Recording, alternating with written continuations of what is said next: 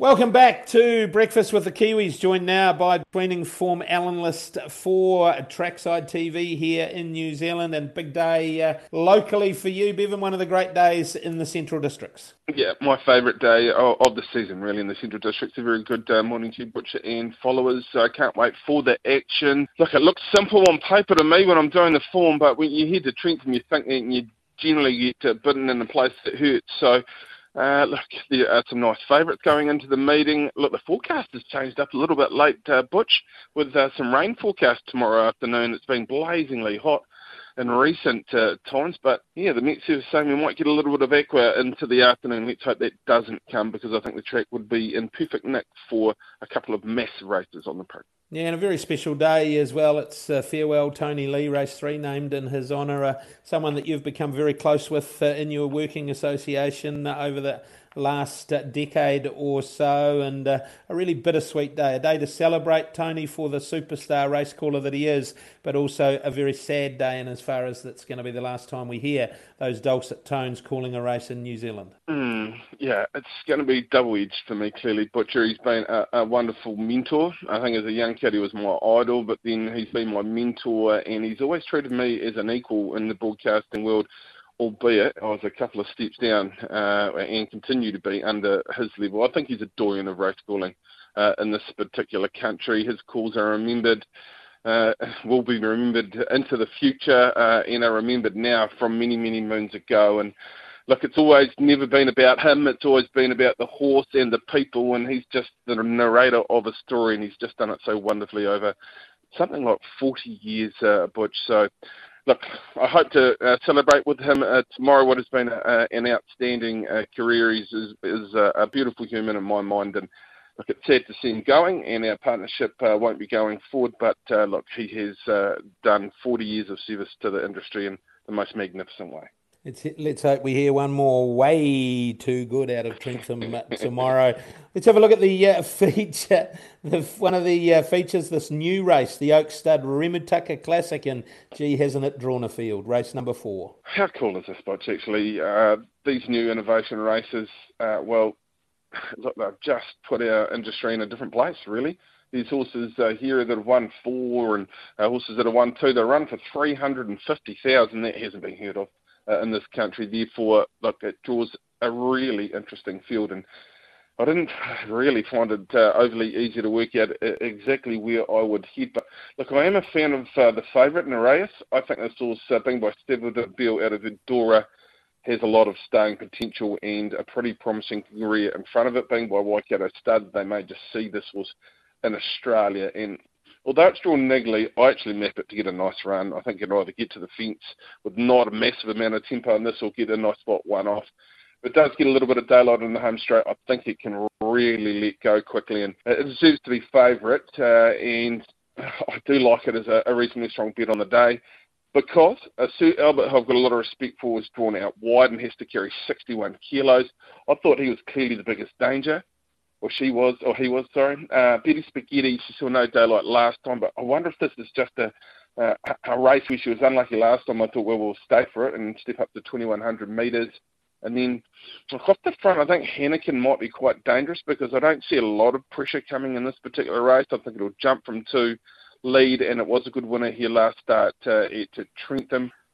And Doddle looks to be a bit of a talent, and the Australians would know it's a done deal by that particular stallion, and she's won 3 of 10 and had 1 run over ground. But I think the 3 is a talent bred to be very, very good in the Waikato Stud colours, and should get the run under Jonathan Riddell.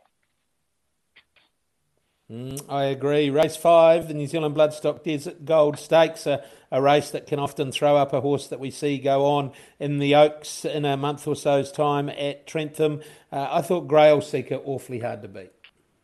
Well, has the right form lines behind Molly Bloom and Mary Shan last start at Counties, and not all favours. Had to cut the corner and come through in the worst of the ground. Beaten 4 lengths, there's definitely no disgrace in that.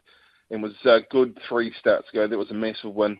Beaten by Justice Sharp at Te Rapa 2 starts ago into second. So everything sort of leads you there. And I was surprised, Butcher, that they put up 4.8 on Grail Seeker, and it wasn't favourite over the 5 Sabina, who was open at 350. I think the 2 starts favourite and will be on top for me. Outside of that, yes, Sabina might be a horse that came of age last time. Steps up to the 1,600 metres.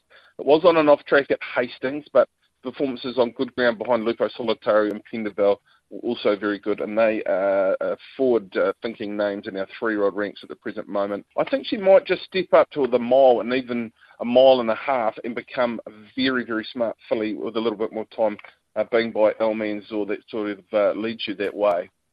Outside of those 2, Mars comes in nicely for the foot team. They've really started strongly, the father and son training combination. Being by Zoostar has a lot of breeding on its side. I thought it was good at County. So I think that comes into the mix. Outside of the favoured runners, I think Fashion Icon's going well enough, and she has tactical speed to put herself right there.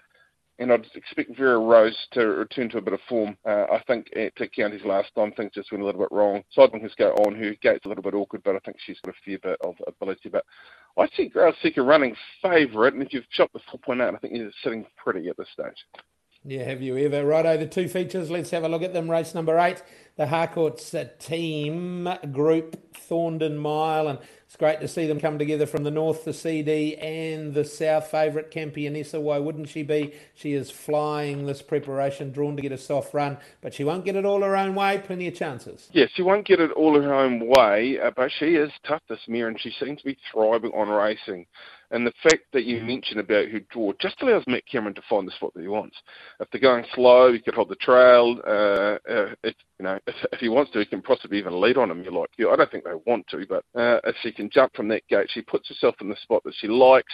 Puntura might come across and lead up. El Vencedor is probably going to put himself right there. So she should be in behind a decent sort of tempo, just sitting pretty in. Look, she was brilliant over the 2050 last time, but she's got a fantastic record at the mile. She's won 4 of 6 races, and look, she's just had that little bit of a freshen up going into today's race. So it's hard to get away from her. Ventura will come across. If they don't put any tempo in this race, and we saw that happen last Saturday in the sprint, then he can certainly win off a forward position.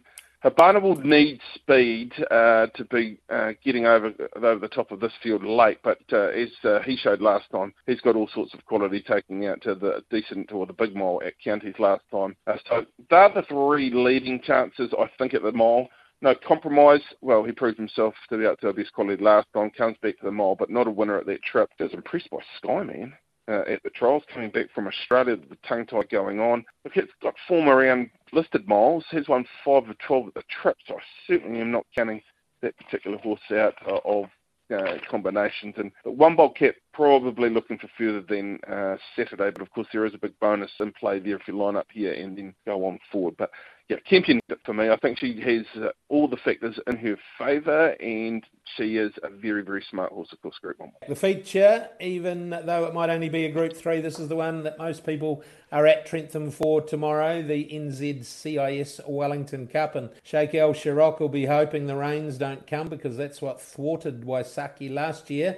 On what we saw last Saturday, if the rain stays away, I'm just not sure how they beat him. He's my best bet on the day, Butcher, Waisaki. I couldn't have been more impressed from what I saw at Trentham last time. It was run strongly early, and that played into his hands. He charged same late. He's beaten half a length. He's a Wellington Cup winner. He's got a good draw, Matt Cameron, in the saddle. There's just so many positives there. And I think 3.8, I'm not sure about you, but I see him finishing much closer to $3 and maybe under $3 by the time the money starts flowing into this particular race. I love him. I think it would make perfect sense, and our industry does this at times, to have Teeley calling home Sheikh El Sharok's runner in the Cup. It would be a special, special moment. Bevan, thank you for your time. Look forward to seeing you trackside at Trentham tomorrow. And that's it for Breakfast with the Kiwis this week. Feature out of Trentham, racing at Gore as well, and Sunday at Pukekohe. Looking forward to the action, and then we count down for next week. Karaka Million out of Ellerslie. That will be unbelievable.